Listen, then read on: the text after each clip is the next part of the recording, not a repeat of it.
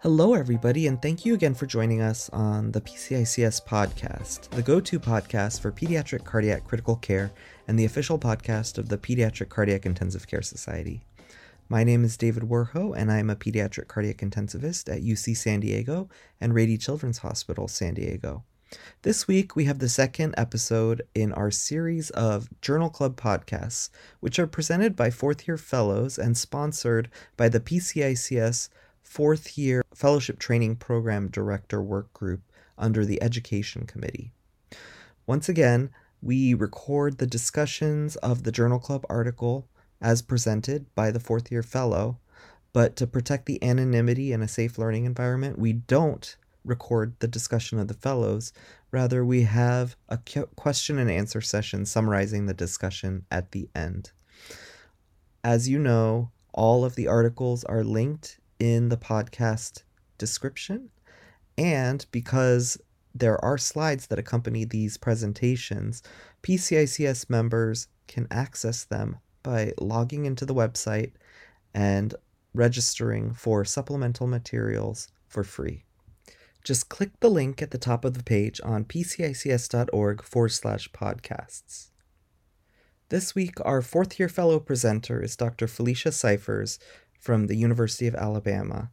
She'll be presenting Sotalol versus Amiodarone for postoperative junctional tachycardia after congenital heart surgery by Rochelson et al., which was published in Heart Rhythm in March of this year. Thank you guys for the introduction. I'm Felicia Cyphers. I'm currently at the University of Alabama at Birmingham and going to be talking today on an article about postoperative JET. So just starting off with a little bit of review. So JET commonly occurs in the postoperative period. That can also occur in a distinct primary idiopathic congenital JET that we won't talk about today. Just focusing on this article and the postoperative JET that we see in the CVICU. So JET is an automatic tachycardia. It originates in the AV node or proximal His bundle with ventricular atrial dissociation or one-to-one retrograde conduction. The rate is usually greater than or equal to the atrial rate, and typically it's a narrow QRS morphology that looks like the patient's sinus QRS morphology. So post-op JET, we usually see in the first 24 to 48 hours after surgery. There is an increased risk of morbidity and mortality with JET. There's a longer length of mechanical ventilation, but JET usually is self-resolving within about 1 week is kind of the natural history of JET. But the rapid heart rate and loss of AV synchrony can lead to decreased cardiac output, which in turn then can stimulate the adrenergic system and further increase heart rate. The incidence varies from 1% to 10%. So risk factors for JET: younger age, length of cardiopulmonary bypass time, certain surgeries, as well as electrolyte imbalances in the postoperative period. So looking at diagnosis, whenever we're trying to diagnose JET in the CVICU, you can look at a EKG as well as an atrial EKG, and I just show a couple examples. It's usually a gradual onset and offset. There is still rate variability and narrow QRS. Each QRS is preceded by a His bundle depolarization. This EKG that you can see here shows postoperative JET in the limb leads with a rate of 190 beats per minute. And here's looking at a strip from a atrial lead EKG. So the atrial electrocardiogram from patient with JET demonstrating AV dissociation. And the red arrows indicate the P waves that you can see. So typical management for JET, you want to avoid hyperthermia, allow a level of hypothermia as long as your patient isn't bleeding and you can tolerate that, sedation with pain medicine, as well as Precedex, and then minimizing catecholamines. If all that is unsuccessful at converting your JET or slowing down your JET rate to be more hemodynamically tolerated, then you can use temporary pacing wires, which restore the AV synchrony with pacing if the rate allows. If none of those things work, or if the rate is so fast that you cannot hemodynamically get away with it, then that's when we reach for medication therapy. And so this article looks at amiodarone versus sotalol. And so just going over those two medications specifically. So amiodarone is a class 3 antiarrhythmic agent. It inhibits adrenergic stimulation. It has alpha and beta blocking properties. It affects sodium, potassium, and calcium channels, prolongs the action potential and the refractory period, and decreases your AV conduction and the sinus node function. So diving into our article that we're going to talk about today. So like we stated earlier, this is a very recent publication published in March of 2022. Sotalol versus amiodarone postoperative JET after congenital heart surgery out of Texas Children's Hospital. So the article starts off with going over sotalol's mechanism of action, reminding us that it's a racemic mixture of the D and L isomers. It is a beta blocker, and so it falls into the Vaughan-Williams class 2 and 3, with predominantly being Vaughan-Williams class 3. Both isomers have class 3 antiarrhythmic effects. The L isomer is responsible for all the beta blocking activity, and the D isomer is responsible for potassium blocking. So the methods in this study, this was a retrospective review of all pediatric patients younger than 5 years, either received IV amiodarone or IV sotalol for postoperative JET. All patients were repaired and treated at a single institution, Texas Children's Hospital, over a 5-year period, which was from 2015 to 2020. Patients were excluded if they had previously received a different antiarrhythmic before their sotalol or amiodarone bolus. That included preoperative boluses or antiarrhythmics used preoperative, with the exception of esmolol. So esmolol was used in their cohort, and it was not considered part of the exclusion criteria because of its frequent use for postoperative RV hemodynamics. The physiological data were collected from SickBay, the SickBay platform, which stores the bedside monitor data for large-scale interpretation. The values were all collected and averaged at 15 time-second intervals. So they define antiarrhythmic success as a decrease in the jet rate to less than 170 beats per minute, or a decrease by greater than 20% if that initial jet rate was less than 170 beats per minute within 24 hours, and or conversion to sinus rhythm without an escalation of therapy. They define escalation of therapy as conversion to an alternative antiarrhythmic or surgical intervention such as ECMO. If a patient required multiple boluses of the same medicine or maintenance dosing of that antiarrhythmic, that was not considered escalation of therapy, that was considered monotherapy. And so those patients were included in this study. So moving on to table 1. So we'll take some time to look at this here. So table 1 has the patient characteristics. In the amiodarone group, there was 20 patients. In the sotalol group, there was 12, giving us a total cohort of 32 for our total N. 62% were in the IV amiodarone group and 38% in the sotalol group. In the entire cohort, the median age was 71 days and the median weight was 4.5 kilograms. And 20 patients, so 63% were males. Antiarrhythmic therapy was initiated on the median postoperative day 1, and patients who received amiodarone were younger than the patients who received sotalol. And that was the only baseline characteristic that reached statistical significance of the p-value. And so if you look at the chart, you can see that the amiodarone group was 36 and the sotalol group was 142, giving the p-value of 0.05. Everything else was not significant, but of note, it does look like, so esmolol use was in 40% of the amio group and 17% of the sotalol group, and Precedex was widely used, so it was used in 92% overall. So the types of congenital heart disease in this cohort, there was some double outlet right ventricle, tetralogy of flow, AV septal defects, VSD, interrupted aortic arch with a VSD, and some hypoplastic left heart syndrome. There was moderate to severe systolic dysfunction of the systemic ventricle documented by echo prior to antiarrhythmic administration in 4 patients, so 20% of the amio group and 33% in the sotalol group. Preceding esmolol was found in 8 patients, so 40% of the amio group and 17 of the sotalol group. So getting into how they dose their antiarrhythmics, so the amio group was most commonly given as a 5 milligram per kilogram bolus over 1 hour. There were a couple patients who received smaller boluses than that due to their level of hypotension and hemodynamic compromise.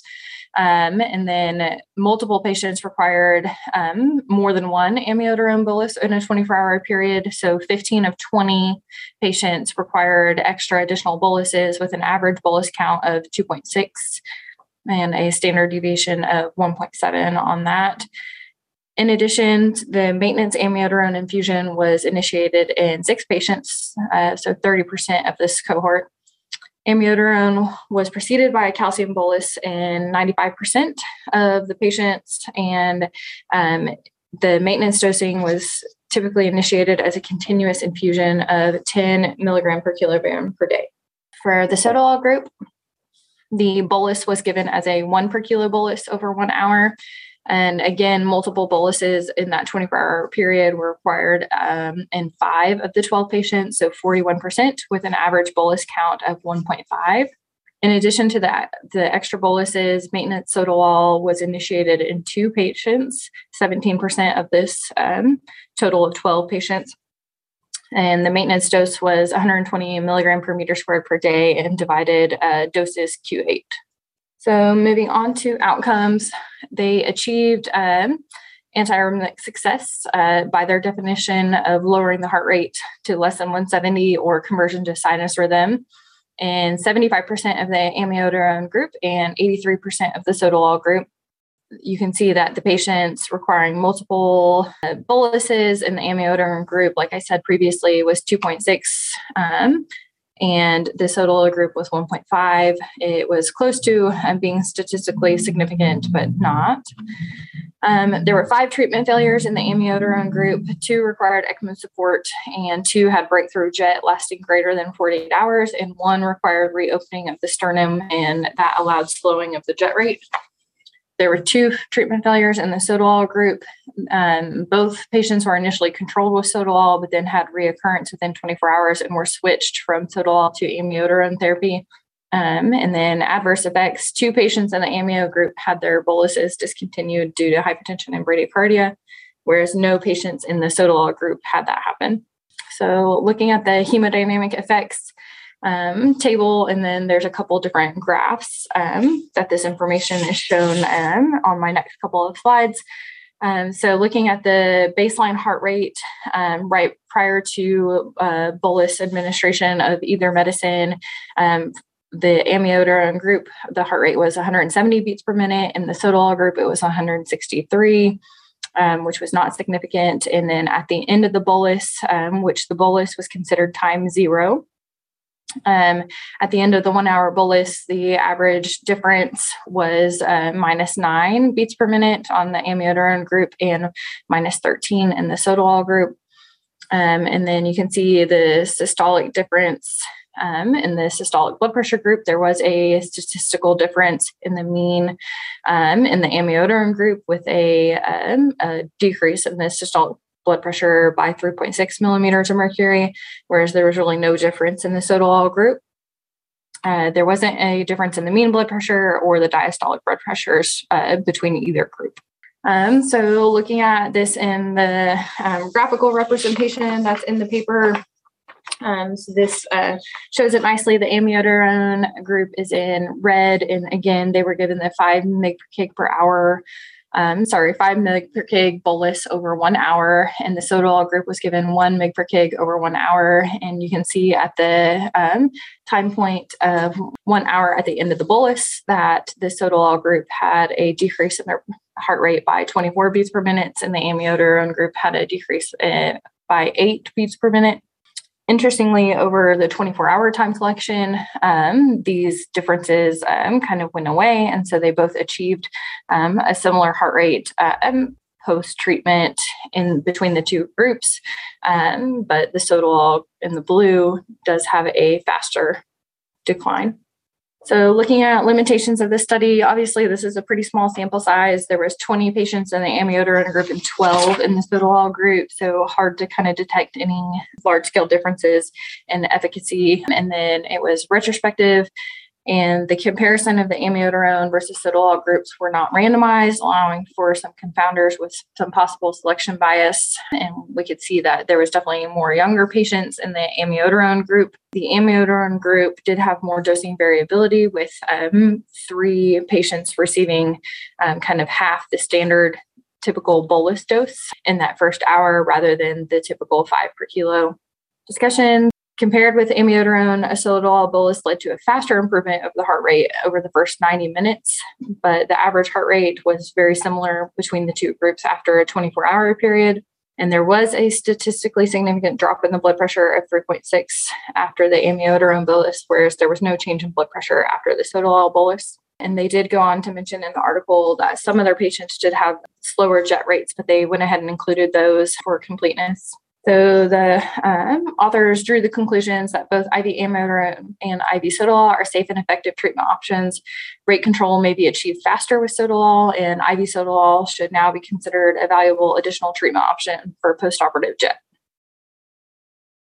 Before moving on to the Q&A and discussion portion of the Journal Club, I'd like to recognize our sponsor of this episode, Children's of Alabama. As a joint cooperative of Children's of Alabama and the University of Alabama at Birmingham, the Pediatric and Congenital Heart Center of Alabama is a leader in comprehensive pediatric and adult congenital cardiac care for the people of Alabama and the southeastern United States. They celebrate multidisciplinary teamwork to provide the highest quality family-centered care, research and clinical innovation that translates into improved patient outcomes and safety, and prepare our future healthcare leaders via fellowship training. Their center includes 20 state-of-the-art CVICU rooms, 4 dedicated ECMO suites, and easy access to the UAB high-risk obstetric birthing suites and regional NICU. On average, they perform over 450 cardiac surgeries per year, including over 300 cases on bypass, approximately 10 transplants per year, greater than 700 cardiac catheterizations per year, including 100 EP cases and ablations, and greater than 15,000 2D and 3D echocardiograms per year, including over 600 transesophageal echoes and 250 fetal echocardiograms. The specialized cardiac support team includes advanced practice nurses, respiratory therapists, child life, social work, pharmacists, dietitian and speech, and occupational and physical therapists. Thank you to Children's of Alabama for sponsoring this episode. All right, so thank you, Felicia, for presenting that really interesting paper about JET and amiodarone versus sotalol. This is always a very hot topic whenever a patient in the ICU goes into JET. For our listeners, I'd like for you to summarize what the discussion was amongst the trainees after your talk about sort of how many institutions out there have a published JET protocol that they have accessible in their units, and then what did everybody say about sort of the antiarrhythmics, where they are on that protocol, what the antiarrhythmics of choice might be at certain places? Sure. Thank you so much for having me present today. So first, to answer your question, it seemed like there was only a couple of places that had a JET protocol for their CVICU units, specifically that dictate the antiarrhythmic therapy of choice. And second, most places, it seemed that most trainees were saying that they were using amiodarone as the first line agent, some of that being secondary to what kind of medications you have available from your pharmacy, as well as testing. One thing that we do here at UAB is we do have the procainamide levels that come back very quickly instead of being a send out test. And so we actually opt for more procainamide over amiodarone. But I think that that's kind of the limiting step for a lot of places that are still using amiodarone. First line is that they don't have the procainamide levels available. And then the same thing for the IV sotalol, since it's been kind of a newer addition to the treatment options for postoperative JET. There are some places who still do not have the IV sotalol available to order. All right. And I think one other interesting thing that we didn't get time to talk about, but that we just have to bring up is LV systolic dysfunction and the choice of antiarrhythmic in that patient population. And I know that they in the paper, there was not a significant difference in each cohort, which of how many patients with severe LV dysfunction received amio versus sotalol.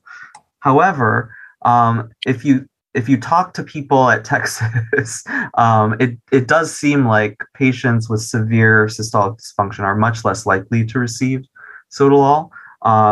So that's just an interesting thing. I think that's something that sort of as a practice across the country in cardiac ICU become more comfortable with sotalol and its side effect profile and its safety profile.